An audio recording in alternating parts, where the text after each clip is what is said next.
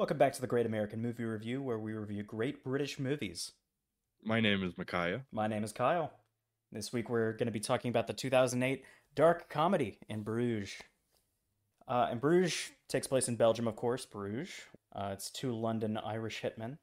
They're hiding out after a job gone wrong. The film is the first feature from British filmmaker Martin McDonagh. The film was a mild success, taking in almost 39 million on a meager 15 million budget. More significantly, it struck a chord with the film institutions, receiving four BAFTA nominations and an Academy Award nomination for Best Original Screenplay, which I believe went to Milk instead. It went on to become very popular amongst film fans. It's a little bit of a cult classic, might be young enough for it or old enough for it. So, film starts with a very mild, vague narration from Colin Farrell's character Ray, or Colin Farrell's character Ray. Yeah, Talks I've said about in the past that I don't care for narration I in think narration movies. can be done well if it's not just straight Generally, up, if it's not just straight up exposition for exposition's sake. this works in this movie 100% because it's literally just setting the tone. It's like, first of all, he's just cussing a ton right off the bat. I don't know how you want us to deal with that because I kind of want to this movie makes me really want to curse because it is a fantastic piece of script. It is Oh, it is yeah, if you so want to good. quote the movie, I feel like go for it. That's your call. I'm not going to, but if you want to, go for it. Yeah. But yeah, I think the opening narration is just kind of a nice just setting of the tone. It's got this kind of odd kind of piano score that's a little bit more melancholy than you might expect. But I think it's also partly like just kind of setting this weird kind of it's a little dreamy in a way. Yeah. Um, with like the fades just black and then cutting into Bruges and all of that with Colin Farrell just kind of his character talking about how much he hates it already Yeah. and just from the very beginning he's just he's just a little prick. Yeah. he's like he's just complaining constantly from the beginning. We get more about his character, which makes that a little bit more understandable, and you get more about him later on, but from right at the beginning you're just like, oh, this guy sucks. Yeah, but then I'm we get introduced to pretty quickly, it just kind of gets right to it with um the main characters of Ken and Ray, yeah. played by Ray is Colin Colin Farrell and Farrell and Ken is is Brendan Brendan Gleeson. Yeah. Gleeson, both of who are great in this movie. Just It's it's almost it's a trio of characters in a way. Bruges in its own character is its own right. character in its own right. Even though it has nothing to say, it has a lot to show, especially because it's very direct with its scene transitions. It's going from one place to the next. Obviously, is Brendan Gleeson's character Ken is going to the places he wants to go, and Ray is just sulking like a 5-year-old boy in a museum. Right. And they make a big point about the location being important and significant in the Right. movie to the point where I don't know if there's a movie that says its actual title more than this one. Yeah. Usually with the F word in between. um, but yeah, like it's just he's just constantly saying in effing Bruges. Yep. So it for the first few minutes it just plays off of that, and it does it in such a, I'll use the term again, direct. It goes from scene transition to scene transition, clearly showing both of their characters. There's no filler in between, and really that's the way it is for the entirety of the movie. There is just no filler Right. whatsoever. Every single scene and every single line of dialogue goes from one place to the next, and everything sets up everything. There's payoffs for everything. No loose ends Oh yeah, whatsoever. that's something that I think okay, so this is McDonough's first movie, which McDonough went on and he did Seven Psychopaths after this, and then followed that up with Three Billboards Outside Ebbing, Missouri, which was Hmm. obviously in the film world like a really big deal. Got that one really blew up and got him nominated. This one he got nominated for writing for the screenplay for an Oscar. Right. That one got nominated for everything and won bunch as well.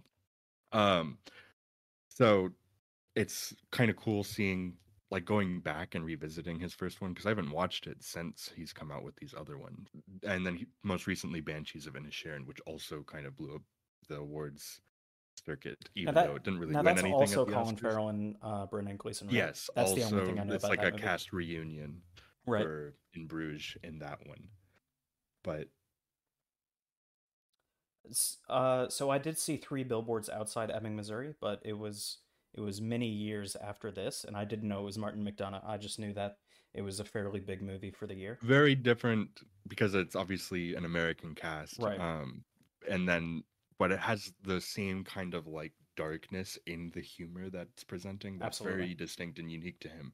And something that McDonagh has done really well since this is his first feature, which is just incredibly impressive to me. I know he did play stuff before. I don't know anything about his world before this movie, but in this movie, he has a very strong grasp on what he was trying to do for his first film.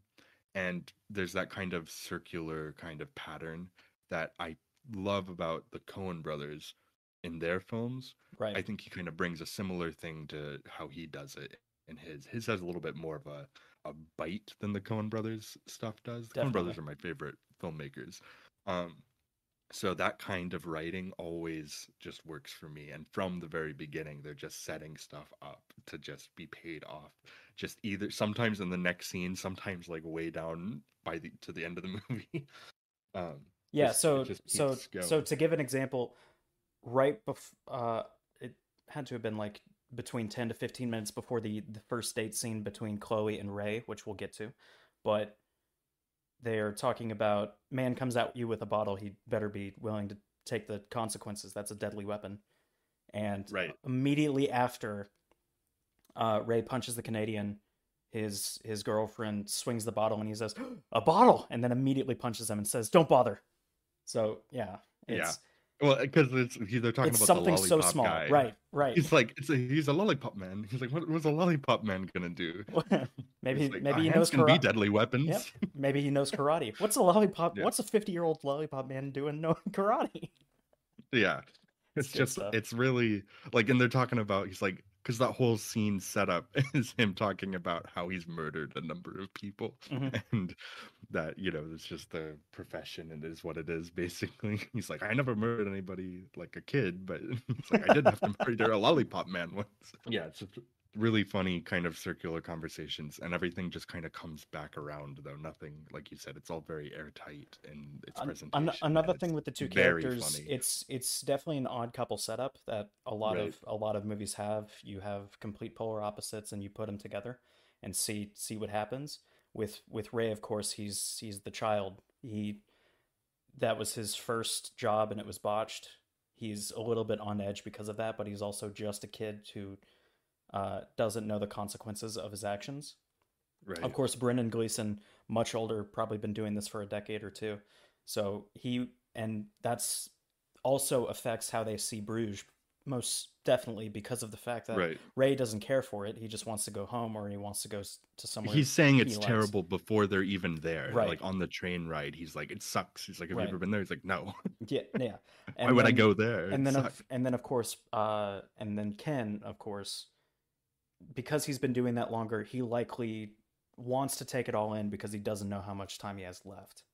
Obviously, Right. in the line of work that he's in, there's much more risk involved. So, whether he's interested or he definitely seems to be interested, especially with the church and Yeah, the he's calmer. supposed He vial maybe, of Jesus Christ's yeah, blood. So he's maybe obviously, not done. Yeah, he's maybe not done this exact thing before, hmm but he's been in the game long enough that he just knows how to.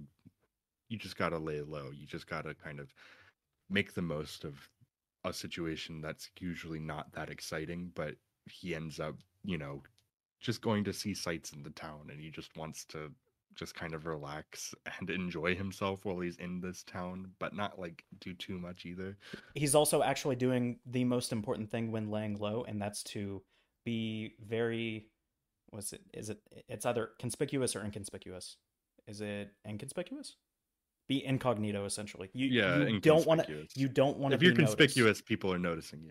Yeah, so it's the opposite of that, inconspicuous. You want to be unnoticed. So and Ray, of course, on edge, he's willingly putting himself into situations that will get him injured. take, for instance, the Chloe date night. So Right. yeah. So the first like kind of scene that we really get to highlight these characters Hmm. once they get into town is when they're sitting outside the steps, the tower, which is just I guess a local spot that you get to go up. It's 366 steps, a kind of tight little stairway up to like a cool view of this little town. I haven't been to Um, Bruges, but it's I believe the cathedral in Bruges, which is one of the more well-known cathedrals in Europe when it comes oh to yeah. medieval architecture. So Mm, yeah, it would definitely be a tourist spot, and that's yeah, where we for find the sure. Americans. Yeah, which I mean, the guy who plays the American, I don't know, he's if you know, but he's in Shaun of the Dead as well. He's clearly not American. His accent is a little iffy. Hmm. But he's the big zombie in Shaun of the Dead that they're throwing records at. Oh yeah, yeah, Yeah, but yeah, this scene, first of all, this scene really highlights right off the bat that if you are a sensitive type person yeah. who does not like to hear certain things said that are really mean spirited, this is not the movie for you. Immediately, this person comes up and he's going to go up the steps. It's American tourists. They're asking Colin Farrell if he's been up there. He hasn't, but he tells them, yeah, it's terrible. Yeah. It sucks. Um, and they're like, what? Are you serious? He's like, well, you shouldn't even go up there. He's like, why? And then he calls them all elephants. And then he chases him around and kind of stumbling and just kind of mocks them. Uh, it's just like this once again hammering that like Ray is just he's the worst at the beginning of the movie before you understand more about his situation and everything. I mean, he's still the worst even Yeah. after that, but like he It definitely becomes doesn't a help human at a point. his deadpan throughout the Right. movie doesn't help. No, Um, no, he's very deadpan and the movie is obviously not like oh, this is okay, but it's leaning into it really hard to highlight a really just dark aspect of going through grief in this movie of like what happened and what he's trying to process. it definitely isn't supporting it. What I'd say is it's showing something that is very human. Right. Better than most movies, in my opinion.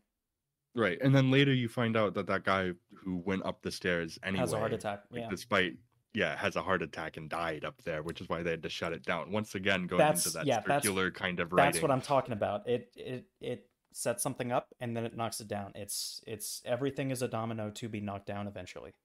Right. Even like a little scene like that you don't really think much of. You're like, oh, Something that's played just off for comedy, mean essentially. spirited and kind of fat phobic. It's like that's kind of the point. Yeah. Um but yeah, then so you get that scene and then Ken goes up the tower and enjoys the view, whatever. We move on from there. Well, another thing as well, when Ken comes down, he also says the same thing. Hey, you shouldn't go Right. over there. Just They're trying to be very narrow. polite. He's Right. he's not even yeah, he's not even talking about like you shouldn't go over there. You'll get stuck. It's like Well, you cuz shouldn't like go over there. It might be uncomfortable for you, and it's hammering home if even if you have good intentions, there's going to be some offense taken for right. most things. And and you see in that scene where he's going where Ken's going up the tower Hmm. that Ken, who is not like the most in shape person in the world, No, he gets winded going up there. He gets sweaty and he's like, oh, just trying to get to the top of it, but he really enjoys the yeah, view. But then when he gets so back he down, would know that this is very right. uncomfortable. And it's a good view, but maybe don't go up there. It's like what we were talking about in Pitch Black, where it's like they were in the desert, but then it didn't really seem very hot. Hmm. In this situation, it's kind of exactly what I was saying, where he really does look tired walking up that tower, which Yep. makes him saying that to them in a minute when he gets back down not an asshole thing to do. I guess that's me Yeah. breaking the not swearing thing. I Oh, didn't you mean to, fucked but up. here we are. I mean, I'm pretty sure I did say ass in the Pitch Black one. So As there. long as it's not in the first couple minutes, we're good. Like I Yeah, said, so I fully intend to curse because of the fact that the dialogue is so particular with right. how it words It it. is. Yeah, and there's the whole you get a little conversation with just Ray Fiennes on the phone at some point in here in the movie, Hmm. and just like the little tiny bit of Ray Fiennes on the phone made me go like, Ray Fiennes is so good. This movie, like, I, just I he's not really, even in the movie for 2/3 of it, I, like physically. yeah, yeah. But he's just got such like a specific way of speaking, and then when you see him, he looks exactly like the guy that would speak that way. Hmm. It's just perfect. Not only that, but he acts exactly like it, and even just Right, so the co-owner Maria who takes the message from him, just right, that alone, it's that right. Just the message typed out as it it's is. yes, it Yeah, is so yeah. good, but That's when you hear him first. It's like you hear his voice reading the letter. mhm. That's what it is, telling them that they need to like stay in that night. Oh, And it's so then good. And then yeah, the first phone call, the first actual phone call, you can really tell that it reinforces it, but he's much more it's much more reserved as a pragmatic thing talking right, about Ray, of course, because in the first one he's angry because he gave them specific orders that they disobeyed. In the second one, he's giving the orders and being much more reserved about it. But right. he's still that personality. Yeah. So then they go back and they're at the hotel at night, and then Ray is trying to get Ken to go out, but Ray doesn't want to like do anything. He just wants to like go to the pub basically. And Ken's like, no, but then Ray convinces him to go out by telling him, we can go do whatever you want, look at architecture and Right. stuff. I bet the So they architecture go in the out. night looks a lot better, kind of thing. Oh yeah, yeah. And then they find the film set, which is just kind of like there's a lot going on in this movie in terms of its setting. Hmm. That's kind of where it's like the characterization of Bruges itself, because it's right around the Christmas season, and so you still have some Christmas stuff just up and around. Right. And then you also have this film being shot, this Belgian film that has I frankly, I don't know the proper vernacular for what is the thing to call little people now. I don't know I, what b- it is in I, this b- I, movie's time. I do I, remember it being, oh, as the movie says, dwarf is the proper term. it's almost certain it. So I know the least offensive is most certainly dwarf because dwarfism Right. is this is the name of the disorder or syndrome. For the sake Dwarfism of is the this name of it. conversation, within the context of talking about this movie too, like that's what they use. So, Right. because they obviously say worse things. Because he's making a whole conversational point. He even makes a Yeah, point calling out he himself. makes the point. Yeah. Oh, of course Like they I want said, to the kill themselves deadpan as they're it works calling so him well with this all the him. time. Yeah, it just It does. works so well. And Uh, it's almost charming in a way. You can see it as Yeah, offensive, but it's almost charming in a way. right. Like there's yeah, Ray. Like that's the thing with Colin Farrell that he's really good at. He's a very charming on-screen presence, Hmm. even when he's playing a character like this, who's just kind of like he's yeah, On and he paper talks wouldn't so seem that. fast. Yeah. And he's just kind of like working his way, but he's able to somehow worm himself out of being the asshole in the Hmm. conversation, you know?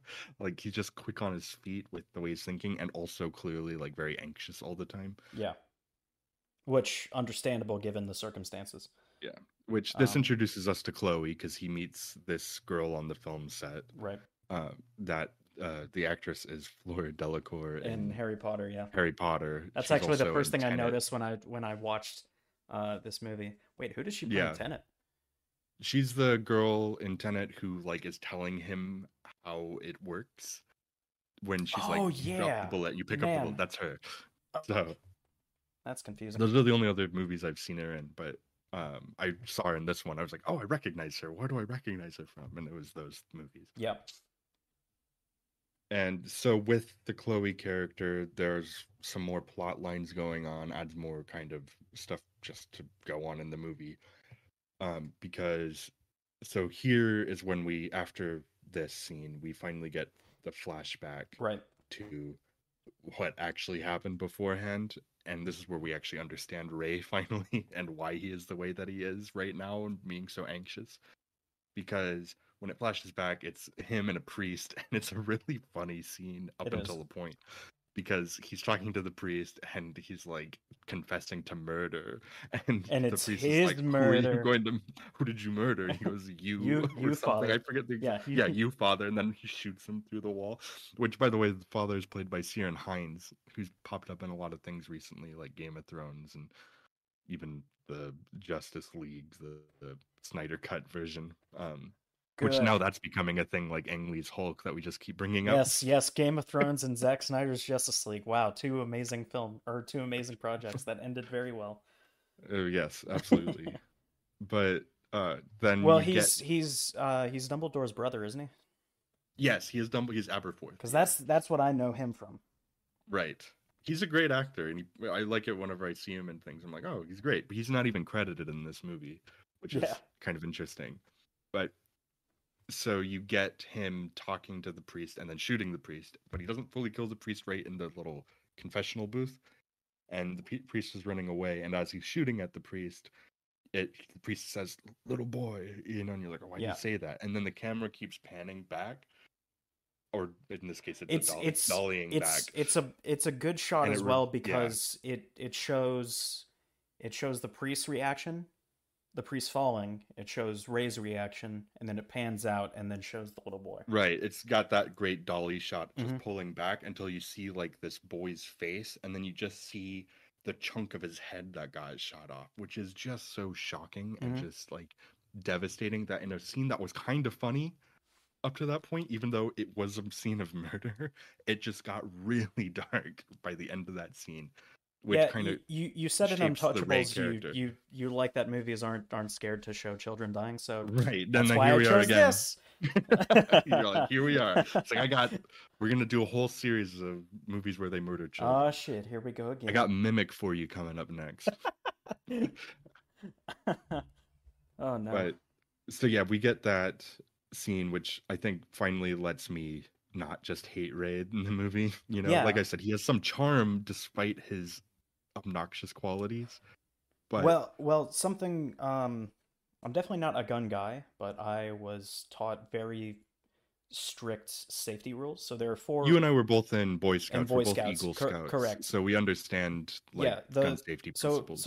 the four main it's another pet peeve of mine when it comes to movies is mostly trigger discipline. Always keep your Right. finger off the trigger until you It's always a problem in intend to fire. movies. Every single time. Even in this I tell that to my in nephew all the time I don't hold it against some movies. Like with this his movie, Nerf they guns. are hitmen. Obviously, they don't care about trigger discipline. In Right. Pulp Fiction, obviously they're hitmen. They're contract killers for Marcellus Wallace. Obviously, they don't care. But some things to me, like it was a small scene in Untouchables, but he bursts into his daughter's room. Kevin Costner. He bursts into his daughter's room to see if she's okay.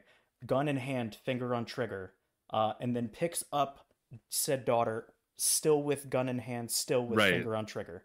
Um, and to be fair, it is the 1930s. They probably didn't teach trigger discipline or care, but typically what you would do is holster your weapon, then Yeah. pick up child.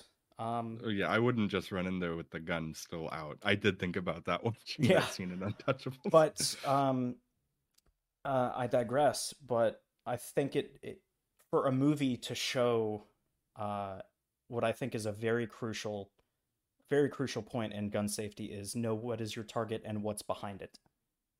Right. So if it's very rare that movies actually show that. So that's Which in this kudos to case, me. that's a plot point It's a for it plot to, point, yeah, right? Yeah, multiple times. multiple times. Yep, multiple times. Even that's called back. It's Yeah. good. Um, And then, so with the scene with Chloe, he sets up a date with her. mhm. But then they get the news from Harry, their boss, who's Ray Fiennes' character, to they have to stay in for the night because he's gonna call them to give them more information and updates. Well, that wasn't the Ray, date. That wasn't the date scene though, right? During the this is date scene is before the the date first phone scene call, the because actual so phone what call. But happens when he is sets up the night that they go out and see the film production, that's when they that Maria gets the right message from Harry. because they get back, yeah, they Hmm. get back, and then Ooh, Ray convinces Ken. I He's can't, like, well, only one of us needs to be here. right. I And I've I already got a date that I told you about yesterday. I cannot. This is a quick thing when Yeah. they're I think they're two names. They're two fake names. I think Ray is like Cromwell or something like that. It's not Oh Cromwell, yeah. but it's Cromwell or something like that. And Bleakley is Ken's. And Maria says, "Mr. Bleakley," and he says, "No, no, Cromwell, no, Bleakley, yes." And it's a small thing, but it's Which those names are a reference, I think, to an old show or something that this movie is wouldn't surprise inspired by me. in some way. I Wouldn't think that wouldn't I surprise me. saw that at some point that was the case. But I just love that little back and forth of Right. like Maria's trying to get his attention and Ken doesn't even know his fake name or he's unsure about his Right, fake right. name. Which I Yeah, mean, it's as just a all very hitman, quick. he would Yeah, have and tons of very aliases. So yeah, it makes right. sense. But yeah, Yeah. we can continue. So they bring up the date when he comes back the first time, talking about and it's a great scene of how loud Ray is, like coming in, and Ken is trying to sleep. Ray comes in Right. and and and he's like, okay, okay, He's I'll be quiet. But wait, I got to take out my contacts. And it just continues on. He talks about the date, brushing his teeth. brushing his teeth. He talks about the date, and Ken agrees with him, except he has to do during the day everything that Ken wants to Right. do. For the first for 2 parts of the day, we got Hmm. to do what I want to do, Yep. and he agrees to that. And that's when we get the church scene with the vial of supposedly Jesus's blood, Right. which it's compared to the rest of the movie, it's overshadowed. But I just love the point that Ken brings up, because obviously Ray doesn't want to be there, and he's talking about Jesus's blood, and he says, "So I'm gonna jump the rope. I'm gonna go take a look at Jesus's blood. If you want to come with." And he says, "Do I have to?" And he says, "Have to? Do you have to see Jesus's blood? No, you don't have to." Right. I love how he turns that against him. It's like, you don't want to see Jesus's blood, supposedly Jesus's blood. Come on, what are you doing? And Right. It's just kind of the disdain for him at right, that point, because at this point in the movie, Ken is kind of really embracing Bruges, right, and it's also hammering home the kind of different perspectives, because the movie has a lot going on with conversations, because they also go to that museum in a later or in a scene in the same day right. where they're looking at all the artwork, and it talks about purgatory. They Purgatory, talk hell, about and heaven. purgatory, Right. and so this whole waiting period in the movie is definitely this kind of purgatory state for like not knowing what's going to happen It's a for bit of their a characters. bit of an overview, but my theory about this movie is that the entire thing is purgatory, and there's an angel and a demon both fighting for uh, a, a prosecution and a defender in a sense. I see You Ken and as Ken the and Harry defender. in this, Ken and Harry are the defender and the and prosecutor. the I'd demon. argue Oh yeah, it's purgatory. It's essentially a trial. right, Um, Bruges is essentially purgatory. So in the movie, it's referenced a little bit. Uh, Ray calls Bruges hell, and in my right. view, it's more purgatory. Which Which, I think is hammered home by the end of the movie mhm, too. absolutely. Um, Um, yeah, and oh, I so yeah, was you get a you know, small note. This kind of shows that there are between the three air quotes main characters. There are three views on Bruges. Obviously, Ray is very right, apathetic or hateful towards it. Ken is very intrigued by it, and then Harry has some insane level nostalgia for it. He's only been there once as a kid, and which is so just he has just an obsessive love for it. So I right, like the play off of that, and that's hammered home by the first phone call. So right, obviously Ken's just like intrigued by it. He likes the canals and bridges and that kind of thing. He likes seeing the sights, and he and Harry calls it a fairy tale world essentially, or like a fairy tale. And Ken is like, I wouldn't go that far, but sure, yeah, I guess you can see that. So it's right. just playing Which off the three levels of how somebody might see Bruges. yeah, so this is when the movie really like I think the movie's great up Hmm. to this point. This is when the movie really takes off to me, because you get like the dinner scene where Ken convinces or Ray convinces Ken to let him go out eat, because he's like, we only need one person here to get the phone call, don't we? Right. And then we get the phone call scene right after that. But the dinner scene is great because you got like him and the girl and just continuing the great dialogue and kind of that circular, very dark, very humorous kind of thing going on there. And they actually have a pretty good interplay. Yeah, And then you yeah have they do. the Canadian guy that's at the table next to him, and she like blows smoke in his face, and he's like, "Unbelievable," and then it breaks out into he chops the guy and he like slaps the guy out and knocks him unconscious, Yep. and then the guy's wife like swings the bottle at him. Like you said, Oh, rather a earlier. bottle. Yep. Right. I love the delivery of that line. A bottle. Oh no. Right. It's just really funny. That whole scene Yep. is really funny. And then it ends up going well for him up to that point in the date that we can tell. Mhm. And then it goes to back to Ken in the hotel with waiting for the phone call, which is also just such a funny scene. Which, okay, I will say that scene opens with a television screen Right. showing a classic film. That film is Touch of Evil, which is very well I know known nothing about that. for. Okay, that movie is very well known for its one shot take. That movie gets brought up frequently in other movies, even or shown in a similar way to this one, where Oh, you so just kind of it's playing off the fact that the phone call is just one gigantic take. the phone show's all one gigantic take, which it from like a cinematography perspective, Yeah. it's like a small room. It's not that complicated of a shot, No, but it not is compared to like interesting 1917 dialogue. or Right, but something it's like really that. interesting. It's really interesting dialogue though and it's a lot of dialogue because it's a phone call and it's just you just get Ken's side of it Yep. visually because Harry at this point is still just like the a kind of enigma of a boss Harry's that exists. up to this point. Harry's a little bit like a combination of Charlie from Charlie's Angels. Obviously, not going to show his face, but there's a particular reason for that. And like Right. Jaws, like he's just an unknown monster that will eventually appear. Right. But you don't know when, you don't know where, and you don't know how mad he'll Right. But be. this scene is so funny because it starts off with like not just first of all, there's the irony of him telling him to send Ray out of the room Right. when they had already like When he had had already Ray done out that. for the night. He had already done that, and then him saying, "Oh, I'll tell him to leave," and Yeah. then him like staying on the phone, like being like, "No, like, what do you say?" Like making sure he But got everything, yeah, and like but it's so tense with the oh he's going to find bowling. I don't remember. I don't remember Bruges having this is not a bowling bowling alleys. alley in Bruges. Well, you're gonna have to tell him. It must be He's like, "We'll contemporary. find that out." It Yeah, must be recent. yeah, yeah.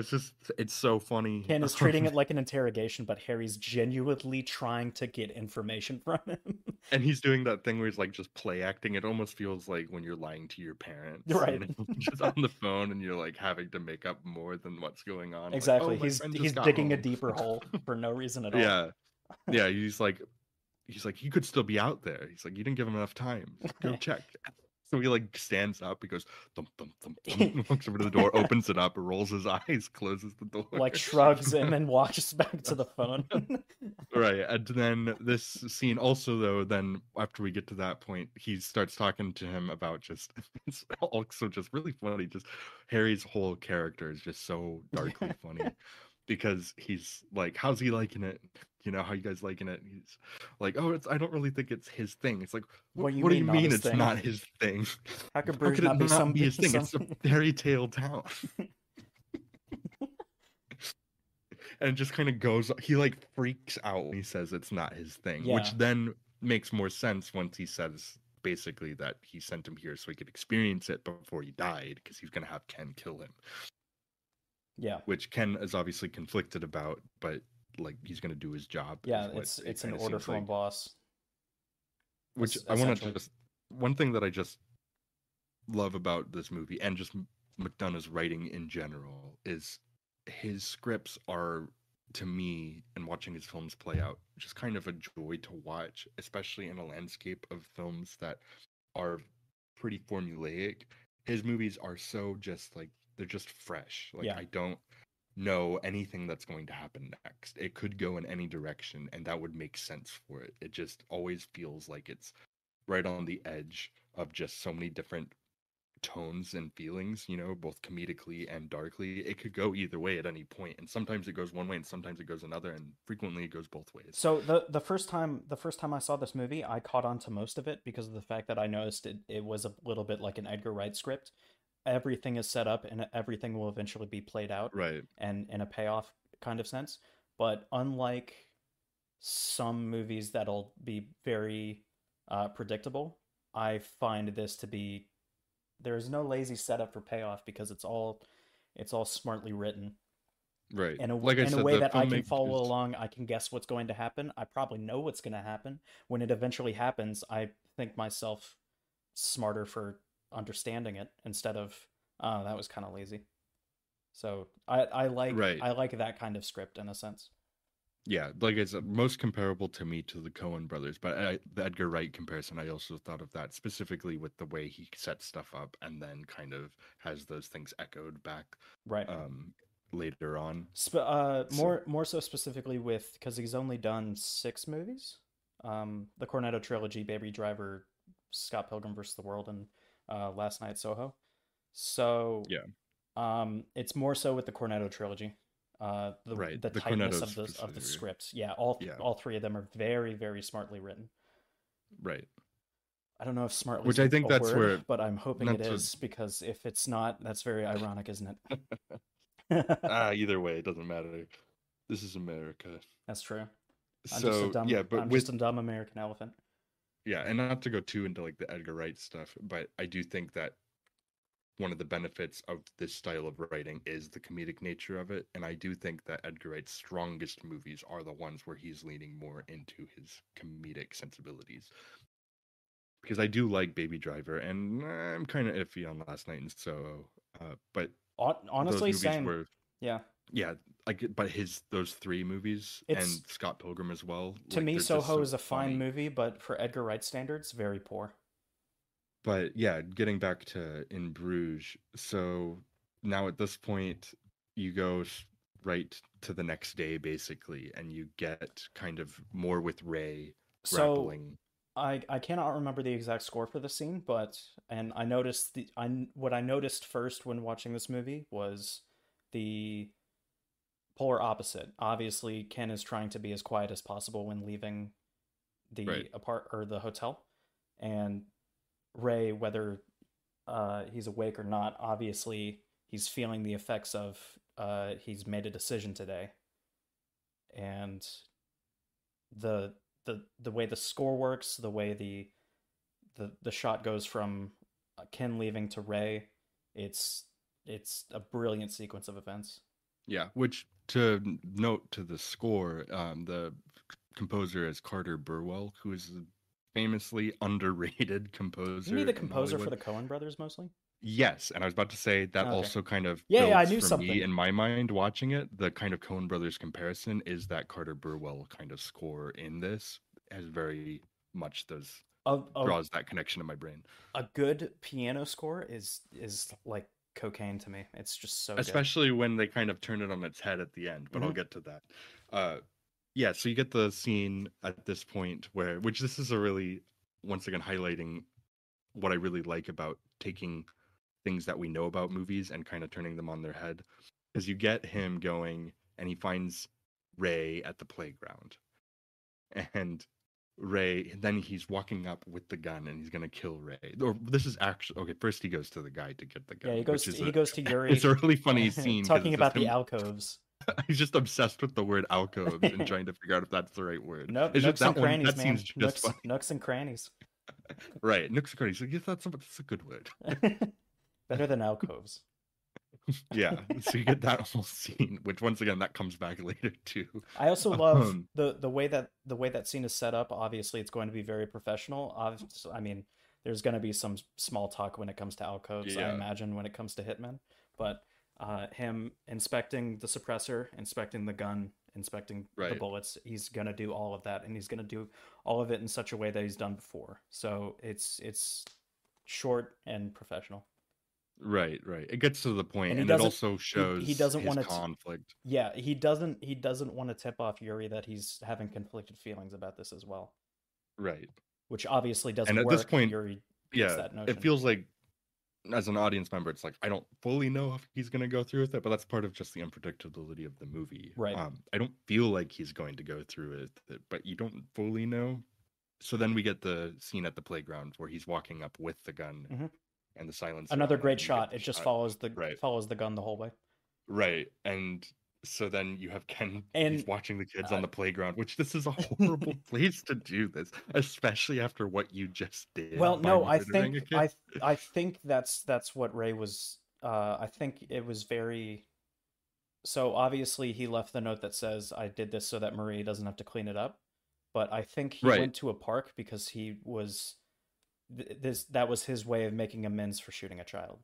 Was like thinking of Killing of children. himself in a park. No, it's well, I'm obviously Ray is not the smartest person or the most. Right. I can see that though, him kind of wallowing He almost. wants to wallow in the pain by reminding himself of children because I This is assume the strongest source of that reminder, the right, most painful place he could go to make himself feel that way. If his goal is to kill himself, that makes sense right. to like make yourself feel even worse by watching happy It's yeah, children play. it's purely symbolic for Ray. It's not a you. Right. There's no he doesn't care what happens after he does it. Yeah. But this is one of those really darkly funny moments where Ken's walking up with the gun and he's starting to point it at Ray, and then Ray pulls out a gun and puts it up to his head. And he says And Ken instinctively, pointing the gun at obviously, him. Ray, don't. Yeah. Yeah, he goes, Ray, don't. Which Right as he's a which I got the impression that he was going to do it, but obviously when you see that, it doesn't compute. So, right. especially a hitman, a hitman is hired to kill people that don't want to do that to themselves. So Right. so if he sees that, he's just like, what are you doing? His brain just automatically and voluntarily goes, just don't do it. Right. And then And so it now he's doesn't let stuck in the you situation of, oh, nothing. I don't have anything. Nothing behind my back. right. So then typically in a movie, I think you would sit with some dramatic irony and have Yep. that become a source of tension within the movie. But this movie immediately diffuses that Yep. by making him go like, "You're gonna shoot me," and then he goes, "Yes, I was going to kill you," and then they just have a conversation about it, which is just really funny that that's the way it goes. Well, And then he doesn't even find the suicide I notes like the back and until forth. after he I gets like the back. yeah, I like the back and forth of you can't do that, and he says I'm allowed, and he says no, you're not, and he says but you are. Yeah. um, but they eventually talk, and I assume they're still in the playground because they're in like one of the like toy or car looking things. But they both inspect each other's weapons, which as hitman, obviously you're gonna that's just something I imagine you'd do. But Ken takes Ray's gun, puts it in his pocket. Ray's trying to get it back, and one of my favorite lines in the movie uh, is Ray saying, "Great, I'm, uh, I'm suicidal. My mate tried to kill me. My gun got taken, and we're still in fucking Bruges." And the Right. last part is the one that he's the most angry about. Right. The Out of all of delivery those of it, things. yeah, the delivery of it. That last part is the one is the deal breaker. Right. Is one of my favorite things. His It is. disdain for And then Bruges trumps all. so after that conversation, uh the next like major thing that happens is Ken gets Ray out of Bruges Yeah, by putting him on a train. And to then just a random after place in Europe. yeah, to just go somewhere and he Yeah. doesn't know where he's off to. And then he calls Harry right away and it's like, "Do you hear that? Do you hear that? Do you know what that is?" It's like a train. You know what a train sounds like. He's like, well, then he tells him that Ray was alive and he let Ray live Mhm. and he sent him on a train and he doesn't know where he's going Right. or where he'll be. Which then and then he hangs up and this is where we Oh finally man. get, which you could talk about Yep. it, Yeah. the So scene where you get Ray Fiennes. yep. So you get Ray finds he has a second where he's processing it. He knows what he has to do, and then he just breaks the phone for a solid 15 seconds. His wife comes over, says, "Harry, it's an inanimate fucking object." And Ray finds lets out the perfect delivery of "You're an inanimate fucking object." It's Right. And the it's even perfect funnier because line. then it goes to like the next scene. It just cuts to him talking to his kids, and you understand that he's telling them that he has to leave and go Yes. away. And then he apologizes to his wife. He's like, I'm "I'm sorry sorry I I called called you you an an inanimate inanimate object. fucking I was object. upset." It's just so funny. Sometimes that's where it's like sometimes the dialogue like circles back like later, and sometimes it just circles back like literally in the It's too next scene. perfect. It is just too perfect. The the way if I were to apologize for calling somebody something, I would not repeat the exact phrase, but he just goes, "I'm sorry for calling you an inanimate fucking object." It's so Right. great. It's good. And then we get Harry arriving in Hmm. Bruges, and he sees Ken at So the it's outside. interesting to note he doesn't automatically go to the hotel because Right. he looks at it later. But the First, he has to get the gun yes, he does have to get he does have to get the gun from the from guy in the Yuri, and alcoves. we didn't talk about it's either Eirik or Eric, Chloe's Right. ex We didn't talk boyfriend or about the partner. drug Yeah, scene. we didn't talk. We also didn't talk about the two Menki hookers and a racist dwarf.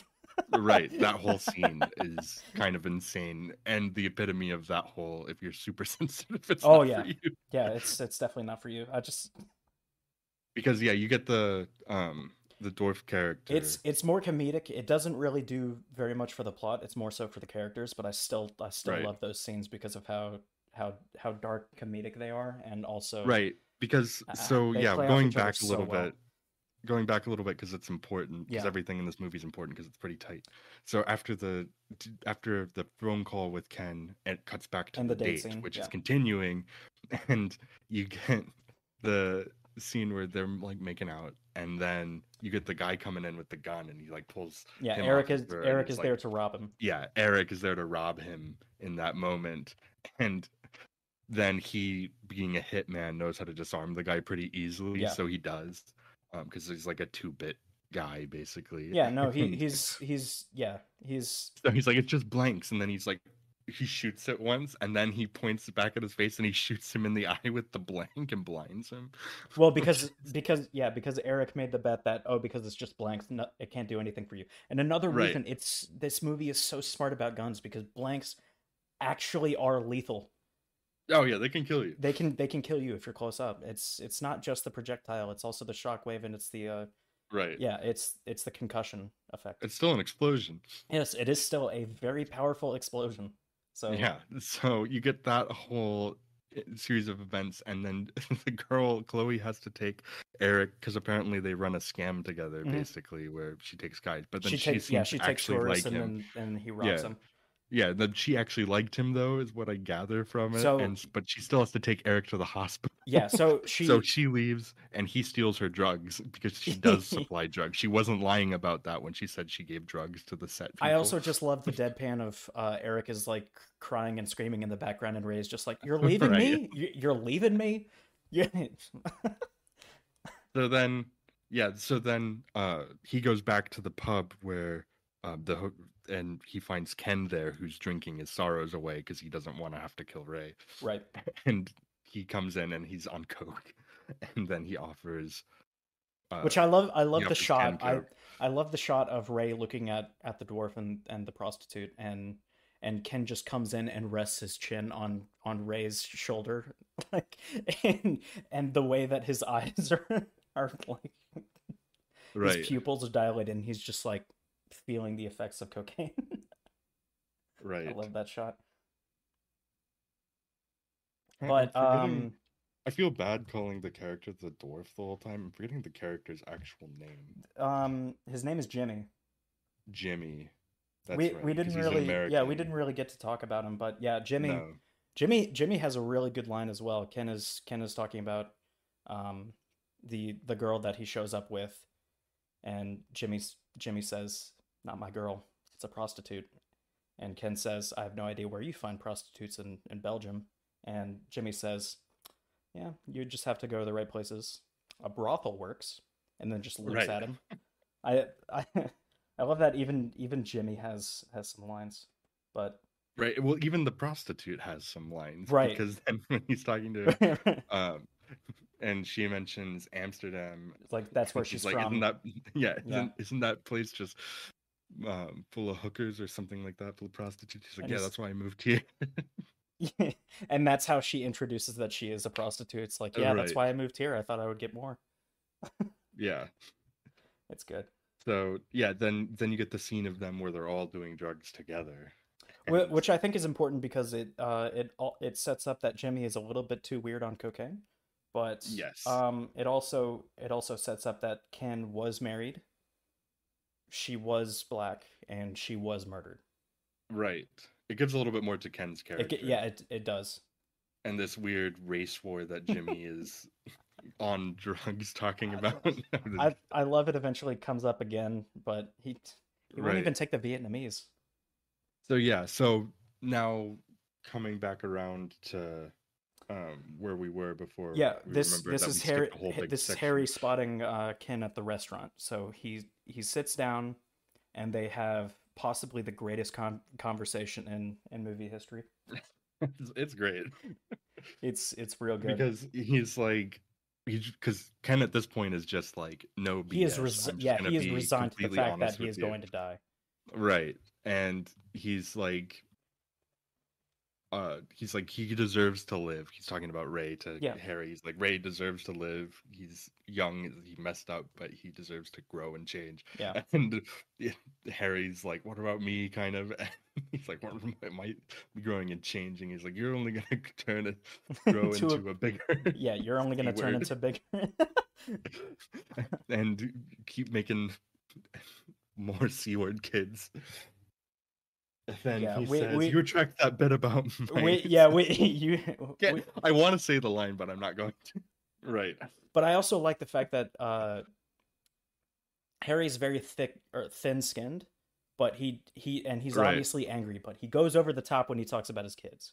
So it's an interesting. He has principles, which is established. Yep. Very strongly at the end of the movie. He definitely has principles. So then it comes back to Ray riding the train, just trying to get out of Bruges. Mm-hmm. And then you get he looks kind of awkward at the station guy walking up and down. And he goes, "You Irish?" He goes, "Yeah." And then the Canadian guy that he knocked out at the restaurant is there, and he gets arrested and brought the back Canadian? to Bruges. Did I heat the Canadian? You hit the Canadian, and he points to the Canadian. So Ray looks over, and the Canadian immediately goes, "That's him. That's the asshole." Right. So we're taking you back to Bruges. Brilliant. So he gets arrested and gets brought back to Bruges against his will. Yeah. And so then Chloe bails him out. Yep, bails him out. But instead of going somewhere, instead of trying to get out again, which just hangs out with Chloe. And so then you get where Harry and Ray are going to go somewhere more private, presumably so Harry can kill. Or Harry and Ken. So they presumably so Harry can kill Ken. They talk about the cathedral tower because there's it's the middle of the evening. There's likely not going to be anybody up there. 360 stairs or however many. They probably will not even. They'll hear the gunshot, but they won't know the significance of it. They'll just hear a pop from the distance. So in the Untouchables, the gunshots are more that kind of thing. In this movie, it's more pop. And then it's over, which is how gunshots are. I like the accuracy. Very, very loud pops.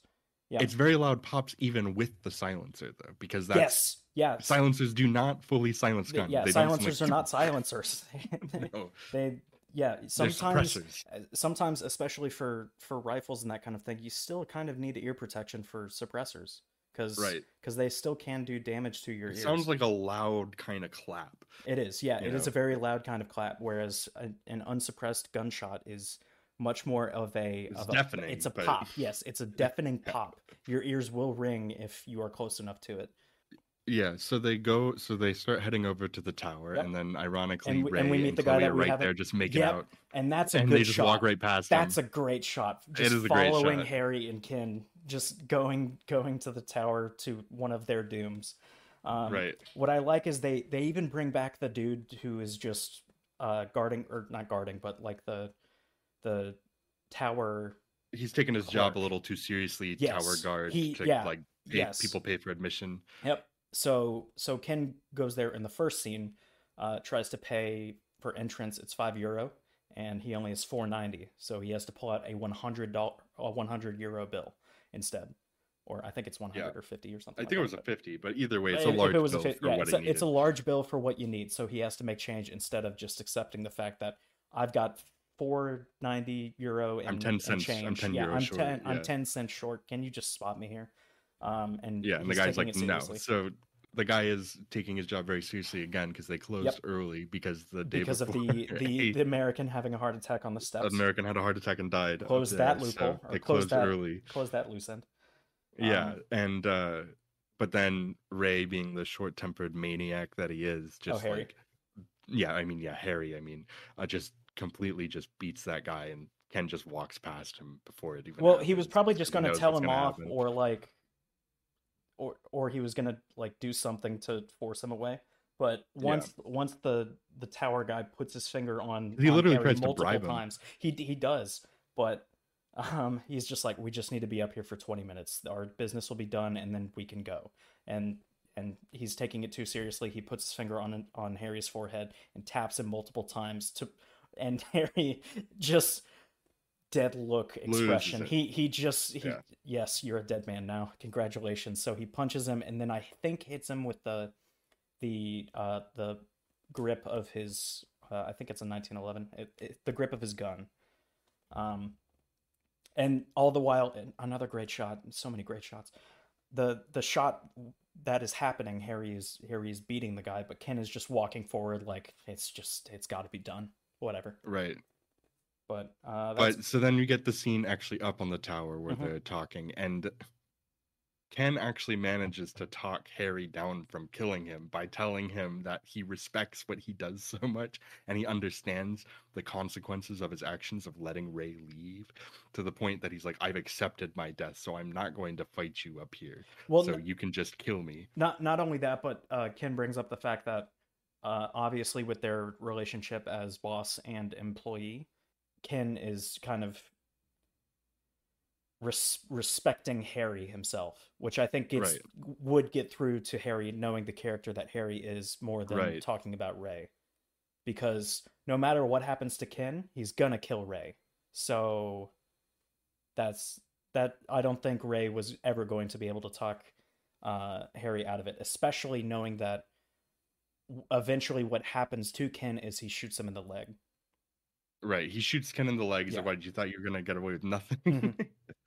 So uh, the important bit for this is as they're starting to go down the steps, I assume they didn't get far because of how hobbled Ken is at this point. Right, And Eric spots Chloe with Ray at the restaurant right, and outside. runs up the stairs. Obviously, he's going to be faster than Ken and Harry. Runs up the stairs.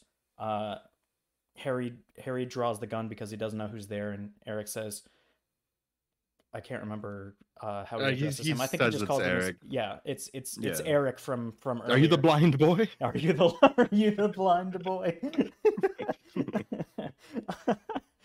And he says Ray is in the restaurant out or in the cafe outside, and so that breaks the tension, and now Ken and Harry have to resolve their differences So they're in a like, violent manner. they're already like, he's already helping him down the stairs, so they're like right Right. up on each other, Yeah. and then just Harry gets the gun and he ends up shooting Ken in the In the neck. neck. Yep. And Ken just starts bleeding out up there, and then And then Eric and Harry make their way down the stairs and yep. leave Ken there. At this point, Ken knows that he's going down just to just straight up just murder Ray right there, then and there. So Not only that, but there's absolutely no way with how much blood is coming out of him that he is going to make it down the oh, steps absolutely. without dying. So So he realizes the best way that he can is possibly warn him is by is going by up going back and up. Yeah. going back up and throwing himself off, which this is a great another tie around back to the first time that he went up the tower and he couldn't use the coins Hmm. to buy it. Now he Exactly. has these coins and he's dropping the coins And off he's the top of the to tower let to people warn the know. Yeah, people to warn the people to stay underneath. away. Yep. Yeah, so then people start backing away from that spot, like, why are these coins falling? And then he throws himself off, which gets Ray's attention and then lets Ray notice that Harry's there, Hmm. and then you get the final chase scene. So Which so this is something I when will say, yeah, it's a pretty small thing for a movie that stayed realistic up to this point. I could absolutely believe he was able to throw himself off before Harry got to the bottom. I mean, 360 steps, that's no light thing. What I can't imagine, if it's 360 steps, I don't know how many flights that would be. Obviously, it's more than 100 feet. oh, Yeah, him living. him living at the end of that, G forces would turn his brain into mush. He would be a dead man on spot. Right, because he doesn't notice Harry, he just goes up to his friend Ken and then Ken gives him his last little message in his dying breaths that Right. He says Harry's there. Harry's here, get my gun, and of course the gun's broken because he landed on it. Right. Um, and he says, "Where's my gun?" Which is set up earlier. Ken puts Ray's six-shooter revolver Smith and Wesson in a drawer in the hotel. So that's set Right. up from earlier. Even that shot, that small shot of where did the revolver go, even that's set up for it not to be on Ken's body when he dies. So Right. another small nugget, but So then Harry spots him and the they chase start the scene, chase, the which chase. I the chase scene's Go ahead. great. I Part Yeah, of it is the way that the score, which has just kind of been like a gentle piano score this whole time, despite all of the darkness and weird yeah. It comedy in the changes movie. into like a rock song, or It gets like this screechy, crunchy rock guitar, and yeah. it's incredible.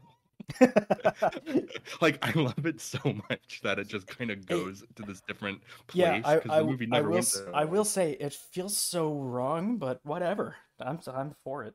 It is To me, kind of it's weird. like it's wrong, but it's right. Yeah, Like it's perfect. it's the Like Maryland flag. It's so terrible. It's good.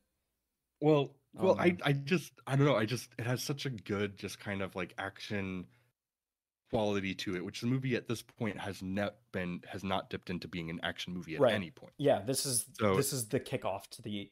right, which this is the very end We'll of the get movie there too. eventually, but I just love this the scene between Maria, Ray, and Harry, and Maria says something to the effect of just put your both your guns down and settle this with words, and Harry immediately snaps back with, no, we can't do that, it's the shootout, like breaking the Right. fourth wall almost, like, no, we can't do that, this is the climax.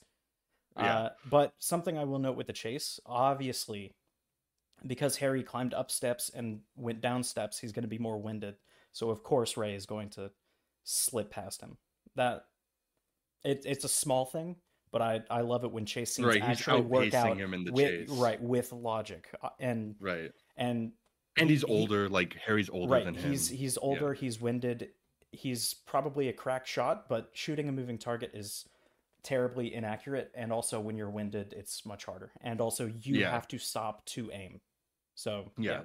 I So believe once you that he get to wouldn't be able that to hit him. the stalemate in the hotel Hmm. with Marie not leaving and everything. She's Is like, it "No, this is Maria or my Maria? hotel. You can Have I go been saying her name wrong the shoot entire each time? other somewhere else." And so then they come up with the very just like darkly funny conclusion of like, okay, I can go slip out the window and jump in the canal and try to make it from there. You can run around, and he's like, "Do I run around to the left or the right?" He's like, "It's right there. It's literally just a few steps."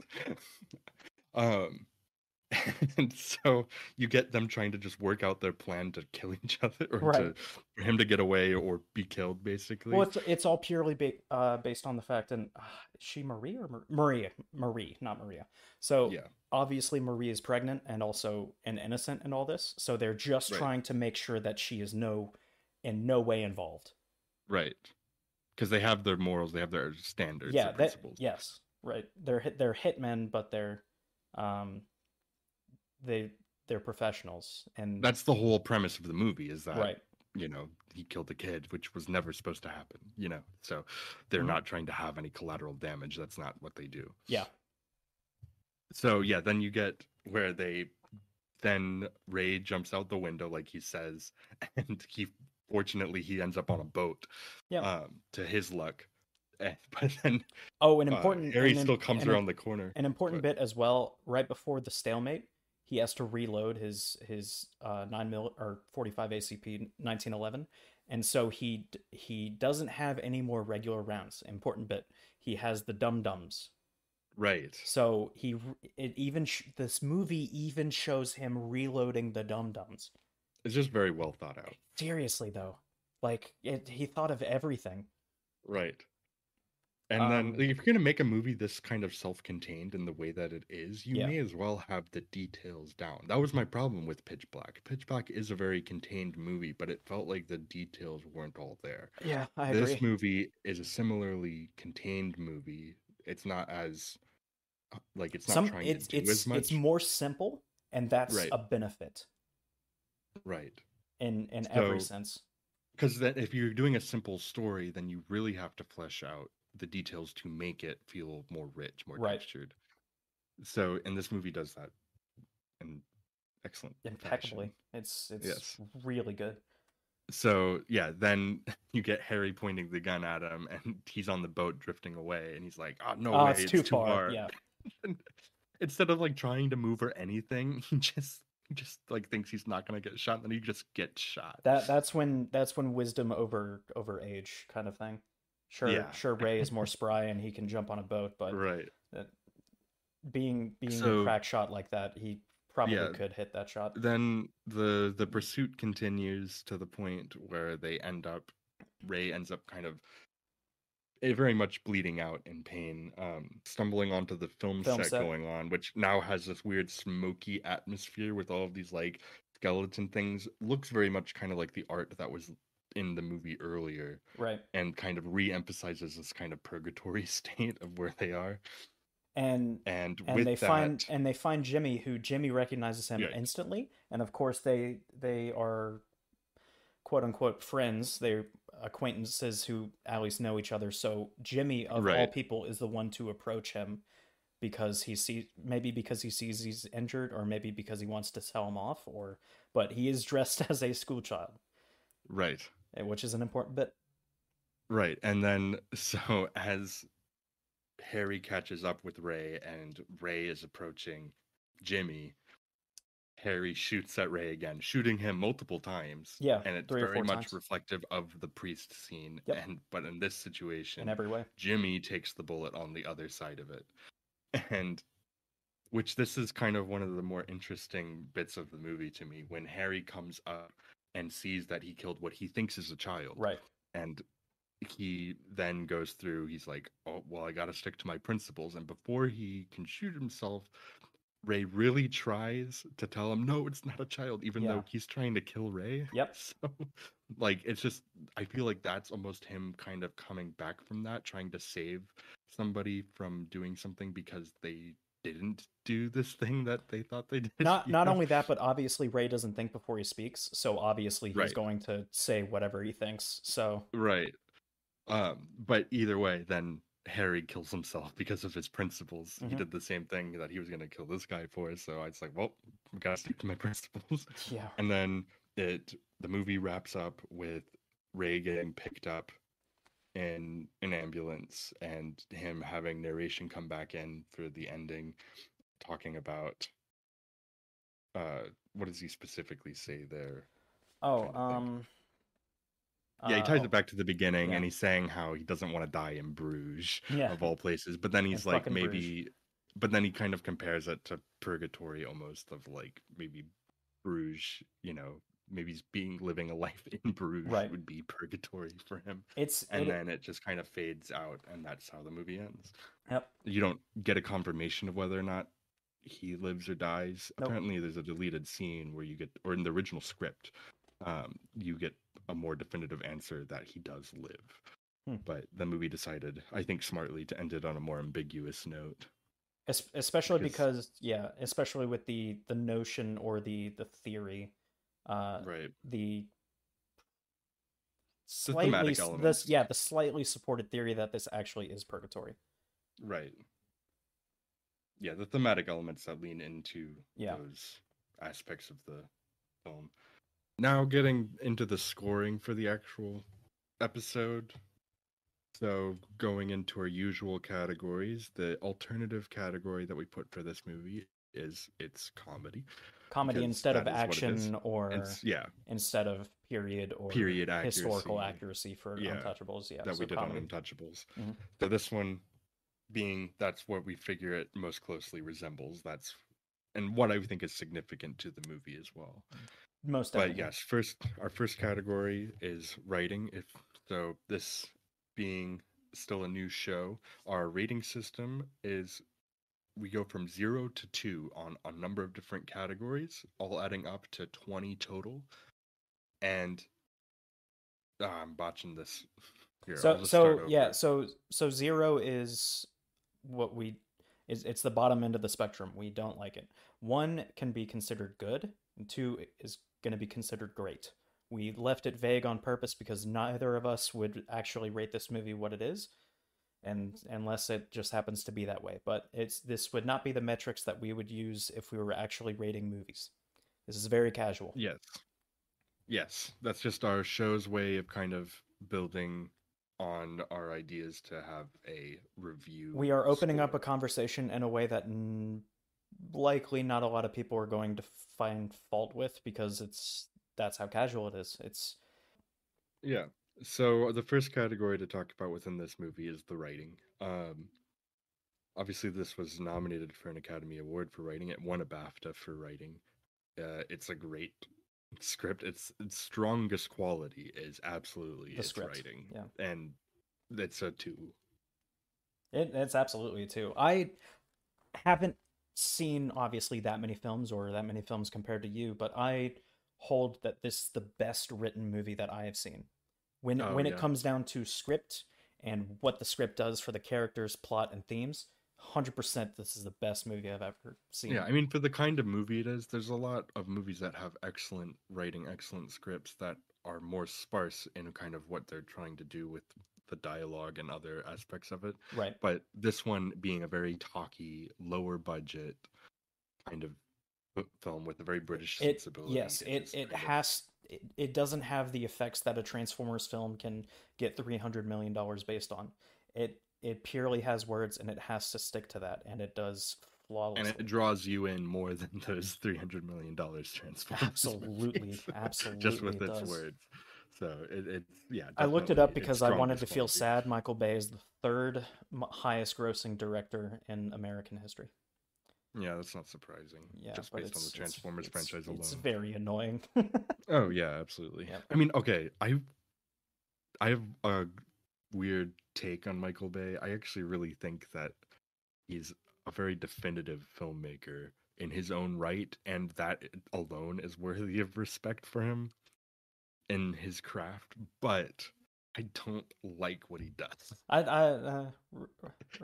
Respect wouldn't be the word I would use, but I, I I I respect that he has a ac- definitive style that you can tell it's a acknowledgement Michael Bay movie. acknowledgement would be Yeah. what I The would. fact that I could watch 1 minute of a Michael Bay movie and know it's a Michael Bay movie, I think is something that is not something you're able to attribute to a lot of different filmmakers.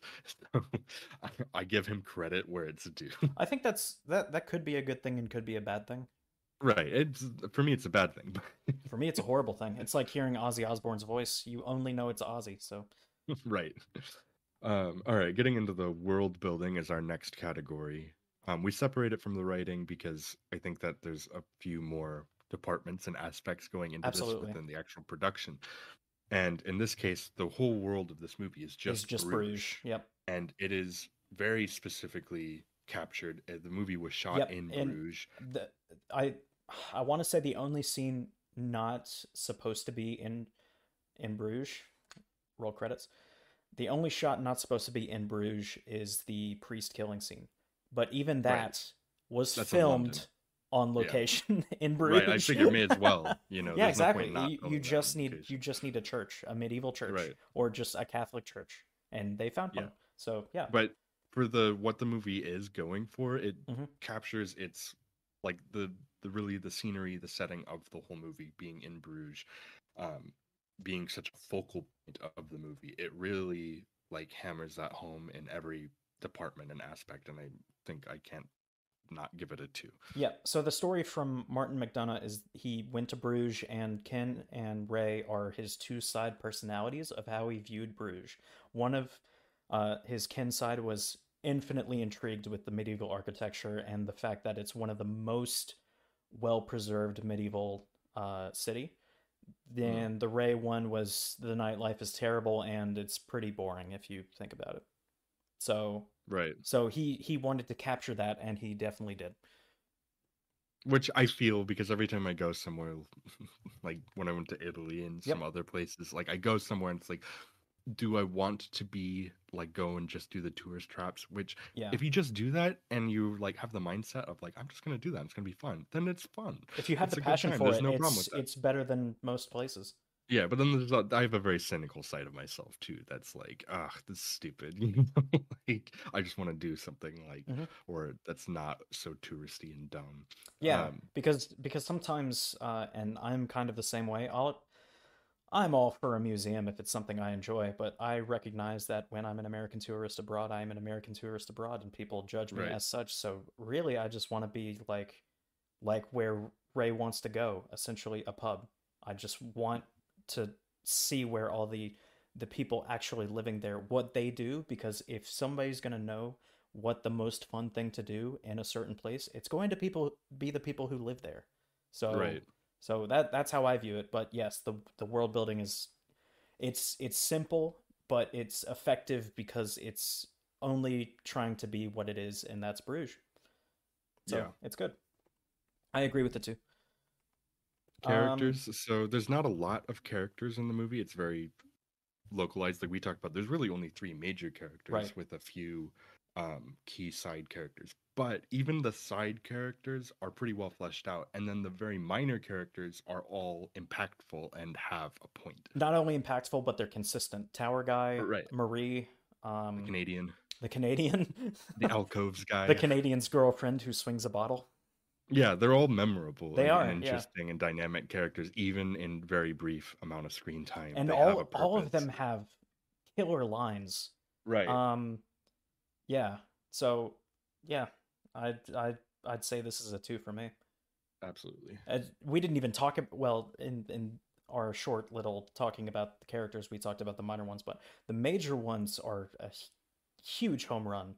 Right. Absolutely. They All are three of them. all three of them are spectacular. Yeah. I don't remember if I the BAFTA it yes, okay. So it also got nominated for supporting So actor for I think it's important to note as well. I think it was nominated for best comedy or musical for the Golden Globes, but uh, I I believe intentionally don't bring up the Golden Globes Golden because they Globes. don't matter. That's fair. Like Then 70 again, foreign press people in the US for vote on that. for That doesn't me, count. most of the in my opinion, the awards are quite arbitrary when it comes to what they actually award. I think the nomination is much more impactful than winning the award because winning the award is it's a popularity contest. It's not Right. It's a good they don't care resume about thing. that. I'd say just having the nomination for screenplay is for me more important than just winning the award. Yeah. But at the Nomination BAFTAs, carries more weight uh for me than yeah. for that. At the BAFTAs, which obviously I bring up the BAFTAs a lot in Oh, this video they because do it is a British ensemble, right? film. It got nominated for editing, supporting actor for Brendan Gleeson, and best British film. Like they have a special accolade just for Is it the is it British films. obviously I don't know my awards, but Oh, and it won best is it the screenplay. Emmys or is it the BAFTAs that have best ensemble when it comes to acting? The Screen Actors Guild. I don't know if the BAFTAs Screen do. They Actors Guild might. does. That's what I'm thinking of. Yeah, because it's an acting award. That's kind of their biggest one. Yeah. But yeah, so I mean, the cast deserves every bit of credit because I would say uh they and their characters specifically though as far as this category because we Hmm. do separate characters and actors. Yeah, um characters is more so of a but writing they're all or what the dynamic and writing interesting. actually shows. Ray is so like you hate him at first because he's just like I said at the beginning, he's just such a prick. And then He as kind the of is movie throughout goes the on, entire movie, he is throughout the whole movie, but you understand him more. It gives yeah, him layers and context. he's Yeah, they're somehow also charming when he's a good. prick though. It's so weird. Yeah, yeah. So characters definitely too. Yep. Directing is the next category. I will say, out of every category in this, directing is the one I'm most inclined to go towards one. However, I still trend towards two here because of how well he handles the different sequences. And as far as a director is concerned, one of the biggest thing a director has to do is to get the performances out of the actors, Yeah. and he does that so well in this, and it's Yeah. clearly just well constructed. He understood. He didn't just write a script that he could give to somebody else. He wrote a script that he knew exactly how to make the movie he wanted to make, and he executed making that movie exactly the way I think he wanted to make it. So I think that the directing deserves that extra bump up. I think that the only thing that I say to get it where I inclined a little towards the one is because it's not necessarily like there aren't a lot of shots in the movie where I'm compelled, and it's more serviceable in terms of its presentation. I think for the most part, there are a lot of interesting shots, but not as much as like one of the great movies directed. But because of just how well everything is put together, I'm gonna give it the extra bump up. So And so the part of that is being a first feature. obviously I'm not a film guy, so I don't know exactly what directing means, but I have my own view of directing. It's the person, he just has cards in his hand. They are just cards in his hand until he eventually puts it up as a house of cards. So him doing what he has to do in order for the cards to fit in Right. such a way, and it's simplistic, and it's not very it's not a very deep thought, but that's how I see it, and that's how I would say he did very well in that aspect. Yeah, I agree. And like I said, I give him a little bit of extra credit because this is his first Hmm. feature. This is like one of the strongest first features I've ever seen from a Yeah, filmmaker. And it's incredible too because with his following movies, he pretty much just stays in that $15 million range. And you see him get better and better as a director in those movies. yeah. So this one going back to it, it's clearly a little bit scrappier in terms of how he's doing it, even though his later movies don't necessarily have a bigger budget even than what he had here. He's able to use it in a way that it feels like his budgets are growing as his movies are going along, Yeah, just because of that. I guess that's another thing as well. I kind of think of a director as you do with what you have. You make do Right. with what you have, and you try to excel at it. He definitely did for me for this. Absolutely. So for yeah, two again. Yeah. I I don't think To Earn a 2 for us should be it's the one of the best directed movies ever made, because I don't think this is. I think it's one of No, the it's just best great. If written it's movies ever good made. or great, yeah. Yeah. We don't have a three for best ever. No, We we have don't. one and two. Good or great, and it's We could probably make a tier list for the best directed movies ever, but sure. I, again, not being a film guy, would know how to quantify that, or We'll just qualify throw you that into the rather. deep end, Kyle. Please no, I'll drown. Okay. All right, visuals. Obviously, there's no like CGI or visual effects to No. speak of, which I think is a positive for me, With a because movie those like things can this, kind of age. apparently they had a scene that was cut because that took place in the past when Harry was younger. Hmm. That they cut because the CGI didn't look good, though. Which I think the movie works better without that scene. I absolutely do think that works better, actually, because the more mysterious Harry is to me, the better of a Right. character he is to me. Yeah. Harry not having a flashback with a younger actor playing Harry, I think works Especially in better. one-off movies, flashbacks don't really work for me. The No. priest scene obviously makes sense because it's the plot point. It's not a flashback. It's the whole plot, the where it starts. So you have to have that somewhere. But yeah, having a flashback scene to the third most important character in a movie is kind of weird. Even if he is the antagonist. Although I'd argue Yeah. that in Bruges itself is probably more of an antagonist than Harry, Yeah. um, at least to Ray. But I will say, with the visuals and everything like that, it's straightforward and simple enough. I don't really know what it gets wrong. In fact, the I continuity don't think it of gets visuals yeah, I and don't think everything it like gets that. anything I don't think it gets anything wrong necessarily. Hmm. And I'm not here to like dog on the visuals because I'm not at all. I don't think it's bad at all. I don't necessarily think it hits that great level for me in terms of how the film looks. Part of that is, I think, the first time director quality that I was talking about before, which has an appeal to it, but Sometimes it can be endearing.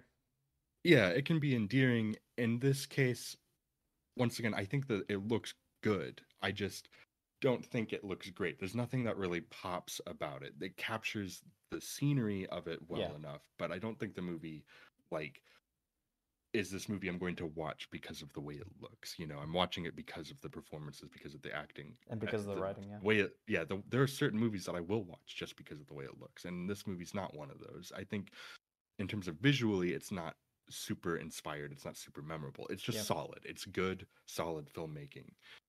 So this is a category I would give a one. I'm inclined to agree actually because I do like some of the shots. Some of the shots resonate with me. It's more subjective though, and Yeah. I do. Yeah, I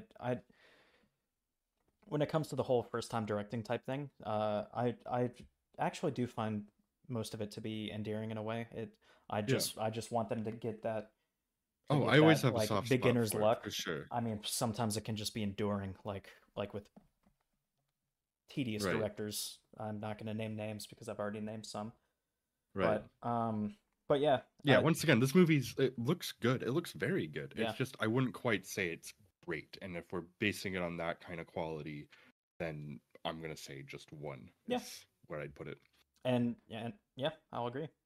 We did skip over acting because I already marked it as Yeah, two no, because I we've felt like talked it was a about it. Yeah, no-brainer. I felt we've like it was talked a about the no-brainer. we don't have to say anything. We'd just be gushing. So Right. yeah, We'll just we move can just past call that a acting. 2 and move along. All right, So editing is for me a two. I think yeah. it's perfectly edited for the type of movie it is, with all of the kind of callbacks and circular nature of everything. It Oh all man, just yeah. flows They well, really thought about and everything. right, that's the attention to detail stuff. It really came through in the editing as well. So yeah, moving on to sound. Um, Sound is something in this movie that I think is a little unassuming, but actually pretty great because like you said, we talked about the gun sound effects and Yep. how other movies get that really wrong, and this Yeah, movie and doesn't. especially if you see the trailer, it's very campy, only shows the comedy, but it makes it seem like it would have the gunshots of like John Wick. Because like the trailers edited was like Right. like Yeah. those type of like old video game gun sound effects Yep. almost. Yeah. And I can't remember if we talked about that for Untouchables, but that kind of thing is it takes me out of the scene. Like It's a I little love the irritating. John Wick movies. But the some of the gunshot sounds, and especially when he's I think it's the second one, the second John Wick movie where him and Common, the Right, rapper, are shooting at each are other with shooting at this each other walking down. with suppressed guns, and no one reacts whatsoever. And they don't I shoot like just just yeah. one or two. They shoot like dozens, and I just accept in no those one does movies anything. that there's some magical quality to whatever kind of world of assassins Yeah, like gear that they have. but I mean, ugh. But yeah, no, I'm with you though. Like a realistic sound effect, it the doesn't the really realistic sound sound right. effect of But everything kind of works, and I think oddly enough somehow, and I don't know how I didn't know this, I had two songs on one of my favorite Spotify playlists from this movie, from the oh score, really?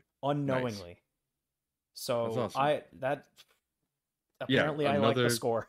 yeah, two more things to note about the sound is one, the score. The Carter score. Burwell score is great. It's really effective the whole time. It's very simple for the I'd go most for a part until piano you get to score. that chase scene where I love the crunchy, screechy guitar like ramp up at the end of the movie. But yeah, the whole time it's effective. I think Carter Burwell is one of the most I underappreciated will composers. say typically like a quick change in like I noted for the Untouchables that the Untouchables has a very strange action score, but mostly that could be attributed to the 1980s. So Yeah, that was um, more so. that Yeah, was more just generic formulaic 1980s action score. But I for mean, one this of the one, most iconic pieces of action score from the 1980s was Axel F. So oh yeah, yeah. But I will say I didn't get taken out of the movie from that shift, and in fact, before you brought it up, no, I didn't even recognize like that right. there It just was kind of anything. ramps It up just with kind it. of It's works great. with it somehow. Yeah. Um, And also one other underappreciated thing about the sound. In a lot of Irish films, I do end up putting on subtitles or with Irish speaking people because there's a lot of very fast dialogue yeah, usually with heavy accents. some Irish And in people are this, not speaking English. and in this, there are heavy accents and fast speaking dialogue. And part of it is probably in how they execute the performances, but Part of it's probably also the in acting, the yeah. sound. I never had to put on subtitles for No, this movie, and I never and missed anything. uh, So yeah, there are a few things I can recall, but they're very small and they are immediately. One example I can say is It's after the park scene, so they're talking about it, and Ray. So they yeah he asks why can't I take a train back to London, and Ken says, we can't bring you down there, you'll be a dead man, and Ray says, but I want to be a dead man. But with his Irish accent and the acting that he's doing, it's very emotional. What I heard first was, but I don't want to be a dead man. And I'm like, wait a second. The events of 5 minutes ago really, Right. really harp on that, and really put a damper on that. And then immediately Brendan Gleeson's Ken says, no, you don't want to be a dead man. So it's obviously, Right. oh, he did say, but I want to be a dead man. Okay. Yeah. So So for even for sound, small things like yeah. that, they immediately just it clicks back to, like, Right. I never misunderstood any. Right. Yeah. Yeah, that's a two for sound. Yep. Comedy for this movie. This movie makes me laugh a lot. Was surprised. I've seen this movie probably 4 times, and I still laughed at some of the things. Yeah, like it's It's very it's shock really comedy. dark humor. It's dark humor, pitch black humor. And I mean that's a staple of McDonough's work. And here it's as strong as it is in anything. It's just there are moments that are shocking and Hmm. then there are moments that are funny and there are moments that are shocking and funny. It is one of the best just dark comedies that I think has been Yeah, written. somehow probably one of the funniest movie. Like, if I were going to recommend a funny movie, I would probably recommend this, because I can't see how no one's going to laugh eventually. Even like Uh even like yeah. there's gotta The there can't highly be sensitive many. types I would not recommend this to because That's they only will for not certain laugh. things, and even there are sensitive things said, but it's thrown both ways. So Right. it's not so much making light or stereotyping. It's more so it's for me, it's more so laughing with, not laughing It at. uses the heaviness to it imbues the heaviness into the comedy, which makes the comedy somehow richer in this movie Yeah, because it it so like taps into that darker side of us. it feels like some stand-up comedies that I've seen, where they don't they poke fun, but it's more of like a bring up something to make fun of, but to laugh with, not laugh at. Yeah. So it's not in, the intent is not to hurt, it's to poke fun. Right. Um, and So it's very clearly suggested or heavily supported that the movie isn't supporting Ray with, or Jimmy, or no, anybody with what they say. they're hitmen. They're terrible. They're all bad people. Yeah, Effectively, they're murdering people for money. exactly. So Um, yeah, you know what kind of movie you're getting into. mhm. Impact is our final And category that this we always this talk is about. why I brought up the trailer, because if we're talking about marketing with a movie, that trailer probably didn't help put butts in seats. It's Oh no. I wouldn't have I, seen that movie have had I seen that trailer, because I would have so thought this that trailer would movie, have just, or this movie would have just been a generic fire or shootout kind of movie. right, So and that was obviously the American trailer for it, which in America it only made around $8 million, yeah, which isn't very much at all for a movie here. yeah, Uh, and in the UK, it made like $11 million total in the across all of what's considered the UK. yeah, Which it obviously did better there than here. It's still not like a massive hit. It made 39 million on a $15 million budget. So it was profitable, if not only like barely. But I think the impact of this movie doesn't as much lie in its actual exposure, yeah, but I do think that it vaulting Martin McDonagh to become a very prominent name in Hollywood with, I mean, Three Billboards for the type of movie that it is made almost $130 million worldwide on a very similar budget to this.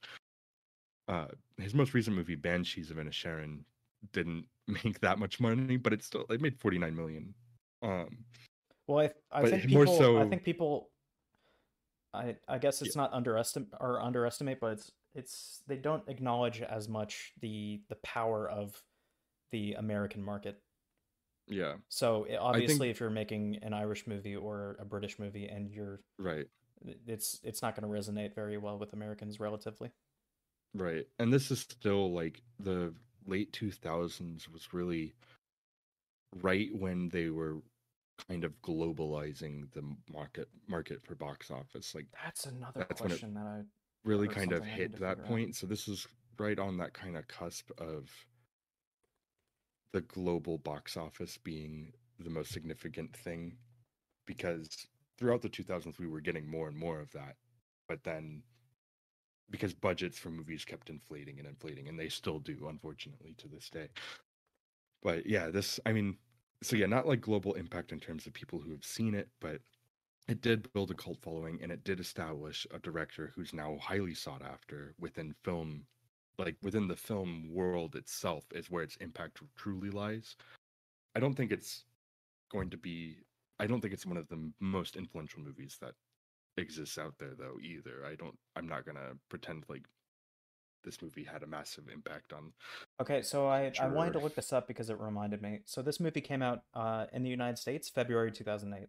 That was right smack dab in the middle of the housing market crash.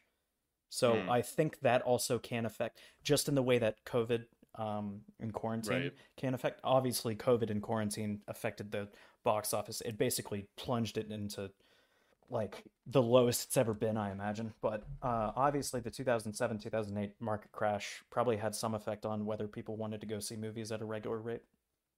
Yeah. So yeah, then that's kind of I do appreciate like I like putting things into the perspective of kind of what we're looking at, Hmm. especially when we're talking about it in context of like great American movies or great British movies. Like what kind of impact did this movie have? And in this case, I think it had a, a significant impact in a small way. So I wouldn't give it a 2 here. It would be a 1 for me. It was a rock dropping in an ocean. Yeah, it made a difference, but Yeah. what it didn't do it, culturally. It's not even brought up It's at still all. fairly unknown. Yeah, it's In still film very circles, unknown. it's very well known. Like Yeah, people like in my film classes, everybody knows this movie in those kind of areas. But yeah, in the general world, it's not that much impact. So I will yeah, say that's why I'm at a 1 with it. yep. Which And I agree that completely. puts us That puts us at 18 that's out of an 20. 18 out of 20. 9 out of 10. Yep, which I mean, it's a great movie. So that's our highest rated that we've done so far. And I think that that is also the best movie we've watched so far. Absolutely. So yeah, that lines up with me. That's actually very close to what I'd give it. I would 8.5 or 9 out of 10 is, if I really Yeah, thought about it, that might change, but I if I sat down, that'd be my preliminary guess if I yeah, qualified it, because and that's not even close to what other people give it. People I think it's I always bring up IMDb, but it's more so just to bring up something that can be a standard for us to bring up. We have to put it in context, of course. It's not the right. correct rating. No rating is the correct rating, but Yeah, um, IMDb I think gives it a 7.8 out of 10. it's a 7.9, which on 7.8. IMDb is great as far as I'm concerned Yeah, because because the highest one is what, 9.2, still Shawshank. yeah, it's a weird scale and it Yeah, doesn't really hold much bearing because anybody can rate it any time. correct. But I do think that 7.9 is a really strong rating Yeah, on that site. And yeah, I think this movie kind of earns its positive reputation that it's made over the years, and it's a great movie. I was really happy to revisit it yep. It's because a this was it's a only my great second it's a time great watching it. microcosm for me between perfect acting and perfect writing that I just Yes. love. So to venture forward into completely new territory for the podcast and for you, um, first of all, I've noticed that all of our episodes have been very male centric in terms of the types of movies that we're watching. That's true. So I wanted to really divert from that. And I also wanted to watch something that was a lot newer and more recent. So the pick that I have for next week is the movie that came out this year. Are You There, God? It's Me, Margaret. Which I watched this movie in theaters and it's great. It's a great movie, and I'm excited for you to watch something totally outside your usual zone because it's basically a coming of age story for like a preteen girl Hmm. in the, I think it's set the 60s or the 70s. And yeah, I'm kind of excited to branch the podcast into a new direction. Okay. Yep, I'll rent it. Or like I said before, you can watch it through my. I don't want to judge it now. It's like The Untouchables. I know nothing about this movie. Literally didn't know it existed. So. Right. So yeah, we'll watch Are You There, God? It's Me, Margaret, for next week's episode. Yes, we will.